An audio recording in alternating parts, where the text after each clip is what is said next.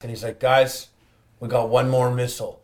And then he flies right up into the Star Destroyer and he's like, Vader, I'm back. And flies right up into the Star Destroyer and blows up. No, that's Independence Day. Yeah, that is that. Okay, I'm mixing it up. Fanboi with Harley Morenstein is a CastBox original produced in partnership with Studio 71. CastBox is the fastest growing, highest rated podcast app on both iOS and Android, where you can find all your favorite podcasts. You can listen to Fanboi with Harley Morenstein wherever you get your podcasts, but we hope you'll give CastBox a shot. I think it's the best. Today's episode's about games that have touched you. Not like that, you silly, goofy, pervert weirdo. I meant games that have touched you on an emotional level. Now listen, games get me fired up, boy. I get excited about games. Games get me hyped. Like I'll stand in line. I sound like an obnoxious idiot right now. I'll stand in line at midnight waiting for a brand new game. Games take my time and I love them, but on a few occasions, games have really touched me on an emotional level and struck a real emotional chord. It's not often, but it has happened. And today's episode is all about the games that make daddy sad, that bring a tear to dad's eyes. And not the whole game, not just like playing like Holocaust, the game. I don't think that exists. But I meant like a sad game where like sad moments happen, or in my case, something that is an homage to all the time and hours spent with a particular game. So for today's episode of Fanboi Podcast, I am in a what? I'm a company. What the hell's who put this penis in my mouth? I am accompanied by Amir Atari, aka Chef Walekesh, aka Yes, Chef Atari on Instagram. What's up, Amir? How you doing, bro? Fantastic. Always another pleasure. And always a pleasure to be on the Fanboi Podcast. Thank you for having me. Of course. You know, normally when I tell people, I'll send them an email being like, yo, you're going to be on, we're talking about Star Wars games, boy. And I'll give them a heads up because they got to go. Amir, I grab Amir. I'm like, yo, we're going to podcast. He's like, cool, what is it? I'm like, games that make you cry. But since Amir never, ever sheds tears, ever, unless he's tripping on mushrooms, he doesn't cry, but he has emotions. Or kind of like Data from Star Trek would look at something and be like, yes, I could see how a logical human being would be emotionally affected by this occurrence in this video game. Very true. But that being said, Amir, just right off the bat, do you have a game in mind or anything that you could think of right now that has touched you? I got a bunch myself, and I'm sure when I say some of them, you'll be like, yes, of course. But do you have anything yourself that you could think of? I'll keep the one that's dear and true to me for last, but not that I felt emotionally or it made me cry, but I will say I was kind of really bummed at the end of Shadows of the Empire on Nintendo 64 that Dash Rendar dies. Hold up. Hey! Like he So real quick, I want to say to everyone, guys, by the way, spoiler alert for a couple games here. None of these games are brand new. Don't worry, Amir, that's not a spoiler. This game's been out for 30 years. But I'm not wrong. I do I'm remember just surprised that you passed IG-88 or Boba Fett and then Boba Fett's ship, the Slave One. Not an easy game. Yeah, how'd you do that? Did you just play it nonstop? Game Shark. Don't lie to me, Game Shark. No, Game Shark wasn't me, but actually one of my friends had a Nintendo 64 before me, so he had all the knowledge and all the... Okay. He knew what the difficulty... Just so you guys know, Game Shark is equivalent to Game Genie. And just so you guys know, Game Genie is basically a cartridge modding game software. Because back in the day, you didn't really have cheats. Some games had cheats that the developers put it in, but if they didn't, you would use something called Game Genie or Game Shark that came with 50-digit codes that you would put in that were literally 10 lines of just code, and you would just keep putting it in. And when you did that, it would flip switches in the games, actually in the game, make your character invisible to the enemies and stuff like that. But regardless, Dash Rendar dies at the end? Yeah. Good. I think he sacrifices himself, and... For who? Baby Luke Skywalker. For the good guys. Fuck. I think you're having a huge space battle at the end, and when my friend beat it and we saw him, so you die? Oh, I know how this is. It's because there's a Star Destroyer, and he goes to shoot his X-Wing torpedo at it, and it doesn't launch. So he takes off his ass mask, and he's like, guys, we got one more missile. And then he flies right up into the Star Destroyer, and he's like, Vader, I'm back! And flies right up into the Star Destroyer and blows up. No, that's Independence Day. Yeah, that is that. Okay, I'm mixing it up. You got another one? Because that's a good one. And that is sad. You know what? Not that sad for me. No. I don't have an attachment to that. I was just bummed. He's just a bunch of polygons, that goofball. On Super Nintendo, Super Metroid, when Samus is getting destroyed, like you're pretty much about to die, and then the Metroid, I don't know its name, but the Metroid comes and gives you the energy, and you come back. I was like, oh, because that's something you're trying to kill this thing the whole time, and then it comes and saves you. And I was just like, as a kid, I'm like, I don't even know how old I was, but I was just like, that's a big deal to me. That was a big deal to me that happened, and it's like tears of joy happened there. That is so hype. I'm gonna have to go and check that out because I can't say I was really familiar with that. I don't remember that occurring, but I remember you telling me about this. I remember you telling me about that Metroid moment. I'm going to have to go and Google it because I want to experience that because that is cool because you're hunting the Metroids through, and this is Super Metroid? Super Metroid. So there's been Metroid and Metroid 2, right? Yeah. And Metroid 3 maybe? Even? That is, Super Metroid is technically. Oh, Metroid 3. Okay, yeah. So it's 2 games of trying to kill this thing, and then he comes and saves you. Yeah, and then you get this super duper blast cannon that just destroys the enemy, and then you have to escape the planet. But that was pretty emotionally charged because like I thought I was dead. I'm like, what am I gonna do now? Samus is on her knees. What's happening? Hey! Oh, I didn't mean like you did though. You're hurt. You're, and then this thing comes and I'm like, what? And then Samus is on her knees and this thing comes. What kind of game is this? It's pretty crazy. There's also a little trick where you can use a smart bomb and then you can see Samus like recharge and like you could possibly kind of sort of imagine the silhouette of her female image. Amir, you son of a gun. Hey. Do you have any more? These are good ones. I didn't expect any of these, to be honest with you. Uncharted 2. Uncharted 2, which is possibly one of the best. I'm looking back at, by the way, side note, sorry to interrupt, I'm looking back at all the Uncharted games while preparing for like some of these podcasts.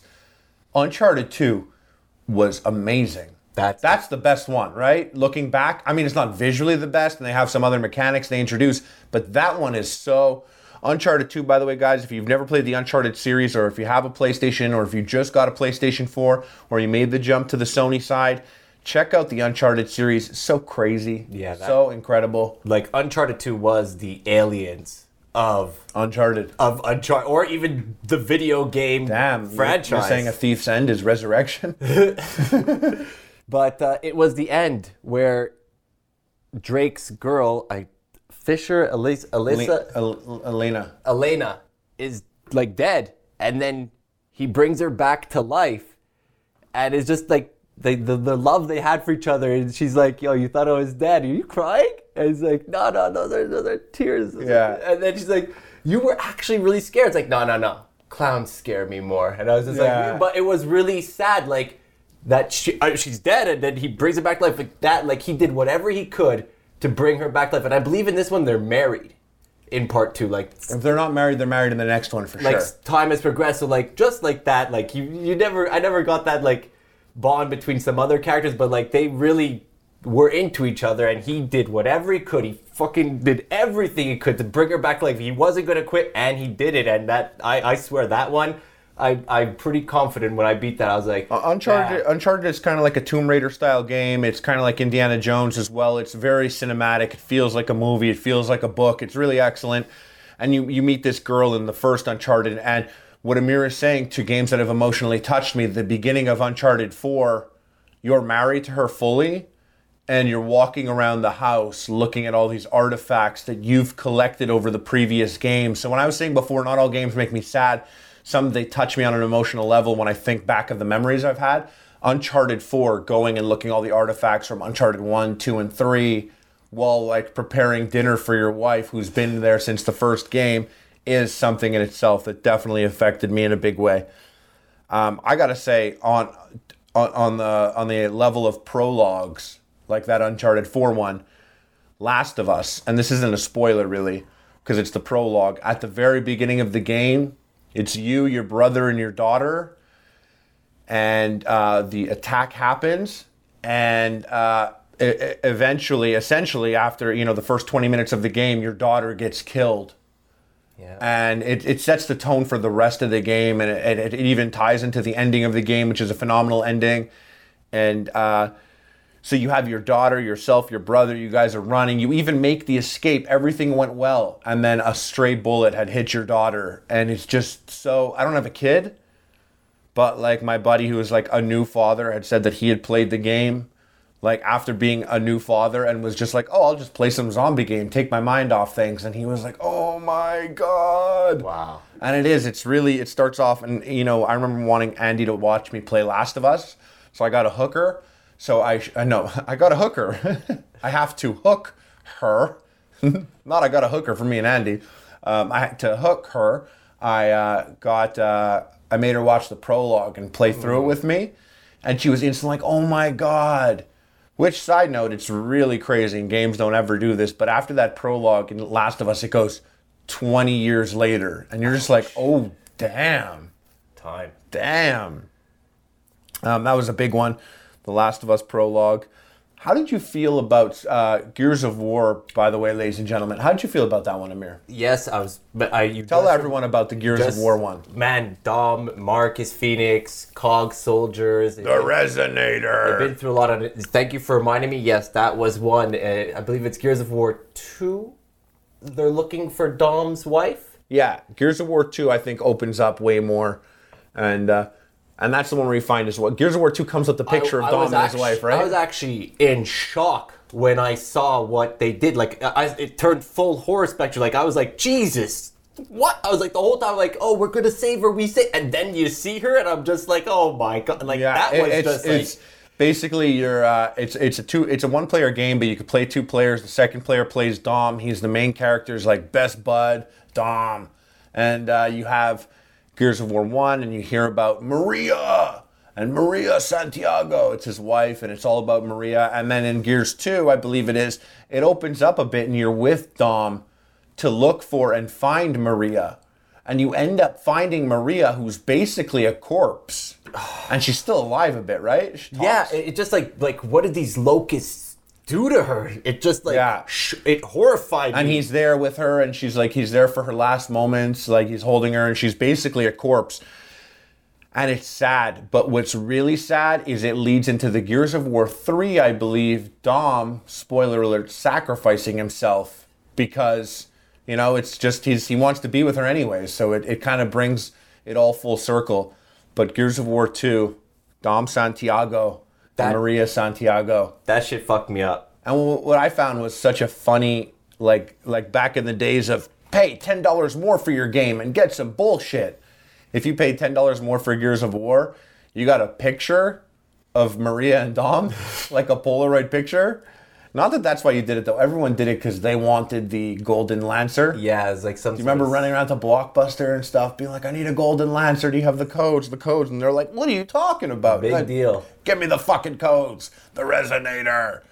Yeah, if you filled out a code, you got a Gold Lancer, a Gold Hammer Burst. And when you go online, like you're playing with all your buddies. Well, I was back in the day. We all had headsets, and it's like you'd go on the back. Look at this guy with his shit Lancer. It's not even gold. Wow, bro, get gold. Paid the $5. Before it was get good, it was get gold, bro. Get gold. Yeah, that game, and surprisingly, because you wouldn't expect Gears of War to come at you on an emotional level. True. Even though, what brings to mind that first Gears of War commercial, even Mad World. True, that was really well done. Like that, pretty much, I guess, set the bar. Yeah, I'm sure everyone has seen this commercial. If you haven't seen this commercial, I'm going to recommend that you go and check out the Gears of War Mad World commercial. Even if you have seen it, I'm going to recommend that you go and check it out again. It just doesn't get old. It ages very nicely, that one. And then you can go check out the Gears 2 commercial. It's a good one, too. Yeah, where they're dropping underground. Yeah. Amir likes that one. Yeah, those are big moments for me, definitely. And I saved my biggest moments for the second half of the podcast, but I just want to take a moment here and give a little read. Thank you all for listening to Fanboi with me, Harley Morenstein, a Castbox original produced alongside Studio 71. If you could take a moment to rate and review the episode, that would really help introduce the show to even more listeners. And also, I would like to say, check me out at fb.gg/Harley Morenstein. I stream video games often. I do it on Facebook. And I know you're like, but Twitch, but YouTube gaming. I love them both. I do. I've done it for years. Facebook has allowed me to use a bit rate far greater than the other sites have in the past. I'm sure they've increased, but since then, it is like 4K or 1080 streaming, 60 frames. It looks beautiful. The stream is crispy as hell. If you ever come in, say that you came from the Fanboi podcast, and you'll absolutely get a shout out. You can clip that shit, post it on your wall, whatever. Follow your heart. fb.gg/Harley Morenstein. Check it out. And also, Chef Atari on Instagram. That's Amir. If you guys don't know, go give him a follow. He posts consistently, and you want to be following Amir when he posts his drunken Instagram stories late at night. All right. Good adventures. Back to the show. Now, obviously, a game like Metal Gear Solid would be rife with emotional moments. And I have a lot. So right from the beginning, Metal Gear Solid 1, I was just learning who he was. So I didn't have any emotional anything. But when I went and rewatched the cutscenes, the Twin Snakes versions, there was like 5 moments where I was like, oh my God. One being the Gray Fox sacrifice at the end. Yeah. What does he say? He says something. There's a line. It's like corner jack. You never corner a jackal. He's like, when you corner a jackal, it cowers in fear, something like that. I'm messing it up, but he's like, but when you corner a fox, it turns on something like. You can never corner a fox. Yeah, I do forget, but yes, he literally it's your best friend from the previous games, which I never played, and he has been turned into like a mutant cyborg ninja, and he gets stepped on by a gigantic robot and smeared even. Right? He steps on it and smears it, smashes him up against the wall. But there's a quick moment there, and that only touched me later because of all the time I put in the game. But you meet this guy named Otacon. And Otacon is a regular guy. And he has a little sister, Emma, right? That's Emma's his little sister. And she's a big part of his life. It's all about Emma with him, and you're really close to him. And in Metal Gear 2, in a crazy turn of events, you don't play as Snake, you play as this guy named Raiden. But Snake is in the game as this guy named Iroquois Pliskin, but it is Snake. And the reason why Hideo did this is because he wanted you to really see Snake from a third-person perspective and be amazed and impressed by him as a hero. Like, he's so awesome. He's there every step of the way, maybe even one step ahead of you. But there's a point where you come to him and Otacon's sister is dead, right? Yeah. And Otacon has this moment, and Amir showed me this not too long ago. Otacon has this moment where he's thinking about his daughter, and he's like, Emma, no. And he's crying, and Snake's like, hey, keep your head up. And then Otacon's this nerdy dude, and Snake is like the super soldier of the century. And he's like, keep your head up. And Otacon looks at him, and he's like, you're my bro. And Otacon looks at him, and they do this, and you got to look it up. They do this handshake. It's a big deal. Stuck with me till this day. Yeah, Amir was like, do you remember the Snake and Otacon handshake? And I'm like, no. He's like, dude, you have to pull it up. And I looked at him like, oh my God, I watched it like 10 times. I'm like, it's got like so much emotion, and they're just like polygons pretty much. But it's so beautiful. It's like he's there and he's like, hey, keep your head up or whatever. And they like slap hands and flip and touch elbows and pat the back of their hands and do this full on like cool ass gangster handshake. And you're just like, I know as a kid, I was like, what is happening? This is weird. But as an adult, it's like, damn, Hideo, you sly dog. It was sick. You got to check out that handshake, guys. That handshake, rewatching it is just like, oh, my heart. I love it.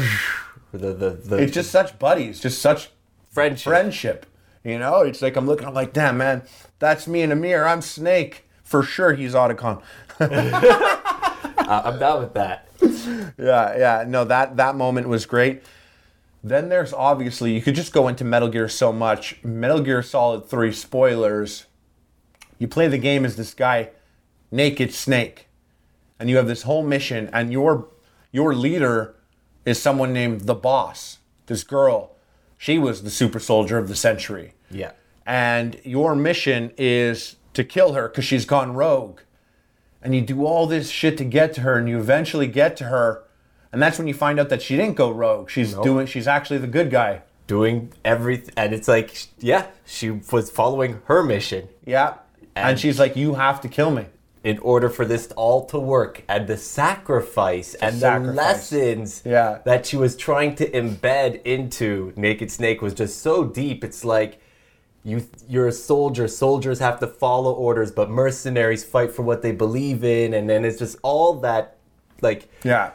And she's there, and you're there, and you're in like this like field of like willows or like cherry blossoms, some sort of, there's just, you're in this huge field, and it's like all white and beautiful, and it's so crazy, and you have this like CQC fight with the girl that taught you everything, and she's the boss, and your character's name is Big Boss later in the games, but you don't know how she's the boss, and you're Naked Snake. You don't know how it gets there until you beat her and you receive the moniker of Big Boss.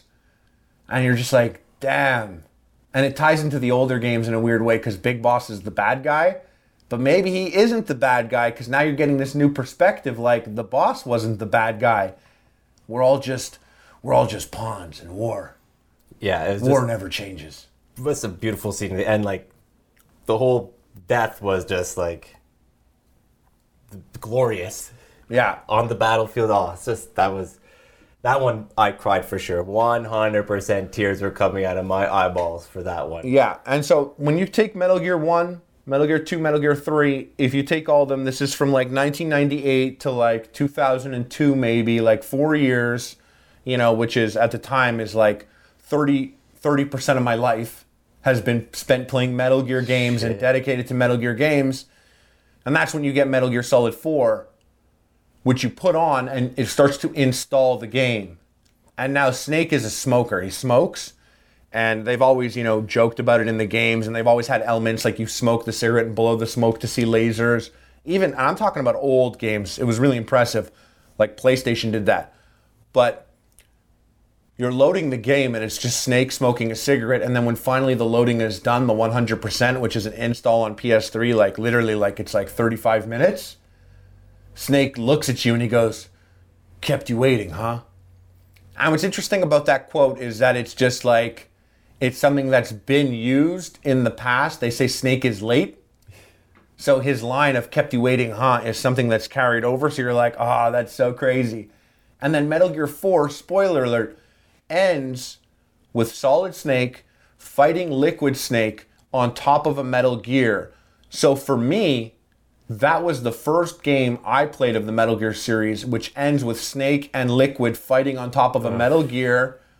What they did was they brought the old music back and they changed the life bars to look like the old life bars from the old game.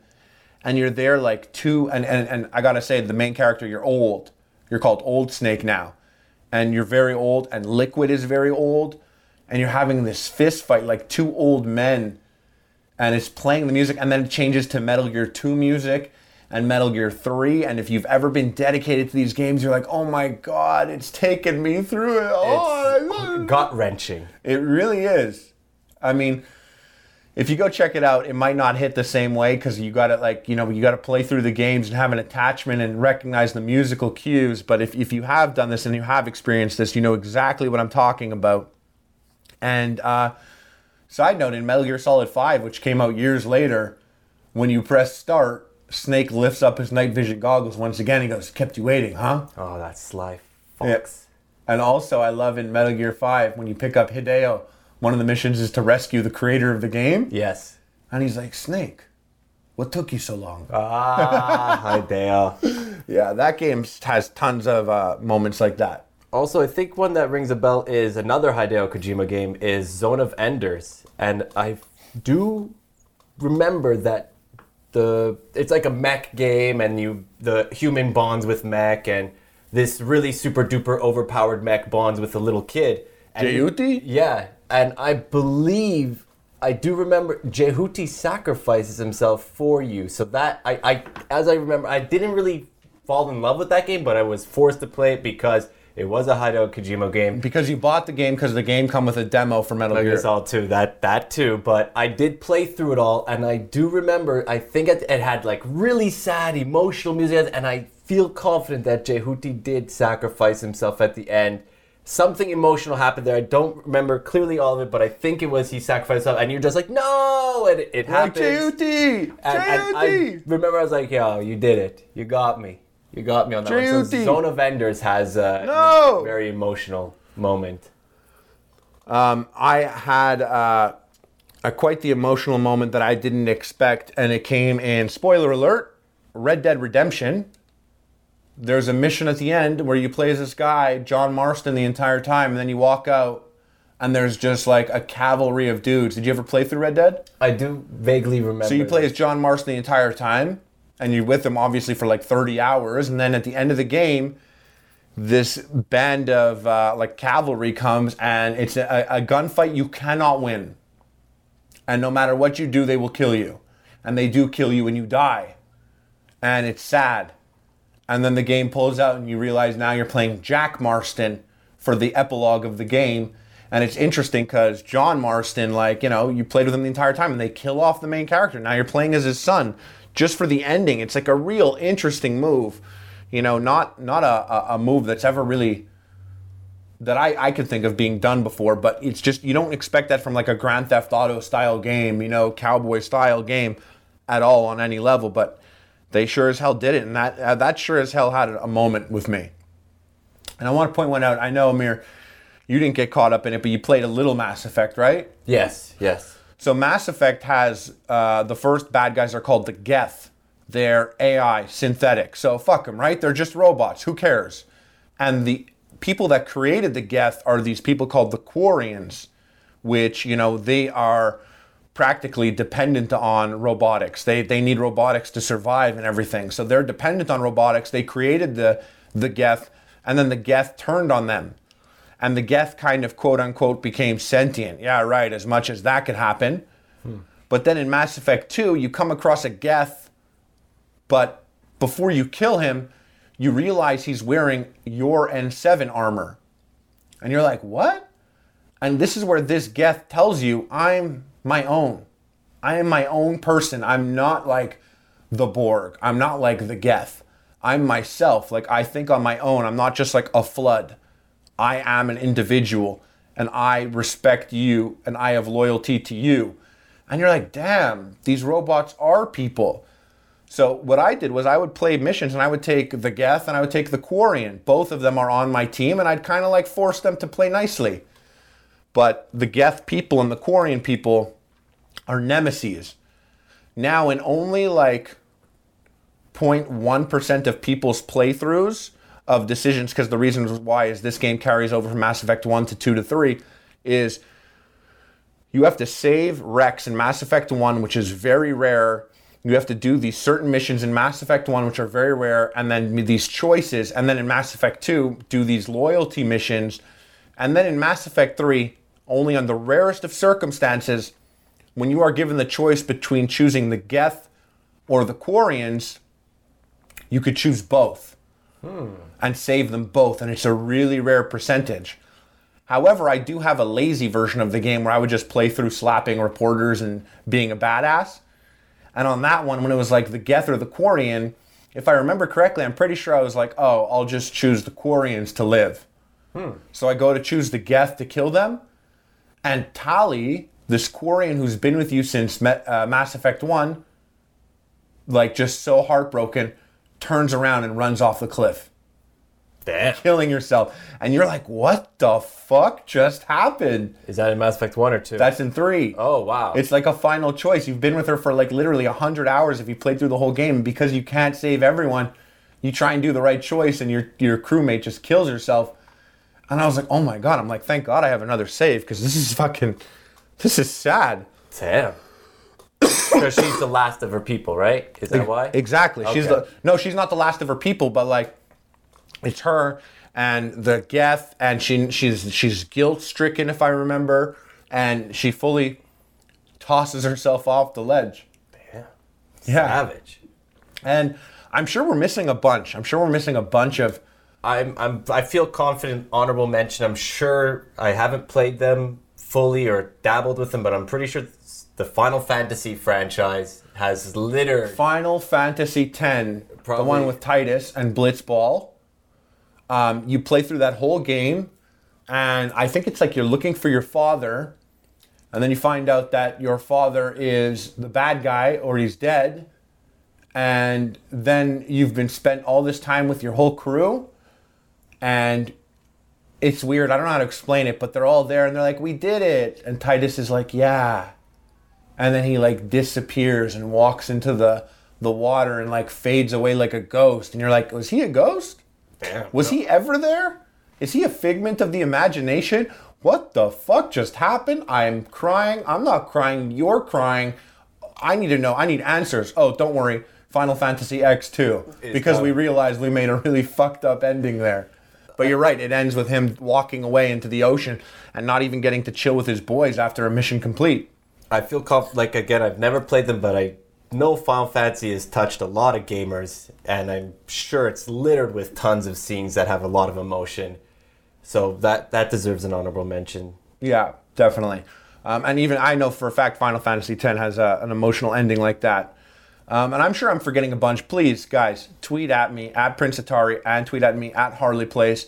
Let us know what we missed, if there's anything we've missed here, any of these games, or what made you sad. I'm sure some of you guys played Pokemon, which I didn't really get into, and that episode where Ash dies, I don't know if it's a game or a cartoon, but I saw a clip of it. I was like, damn, he dies at one point. You ever see that? No. And Pikachu's holding him like, Pikachu! And like Ash is like, and like Pikachu's like crying. Wow. Yeah, I saw that. Dark. Yeah, I never really got into Pokemon. I was, at that age, I was getting my dick sucked when Pokemon was popping off. It's hype. Hell yeah, man. It was you. Shit. No, I'm kidding. All right, guys. Yeah, thanks a lot for listening to this episode of Mir. Thanks for coming in. Yes, sir. Thank you for having me. Oh, yeah, brother. Peace, dudes.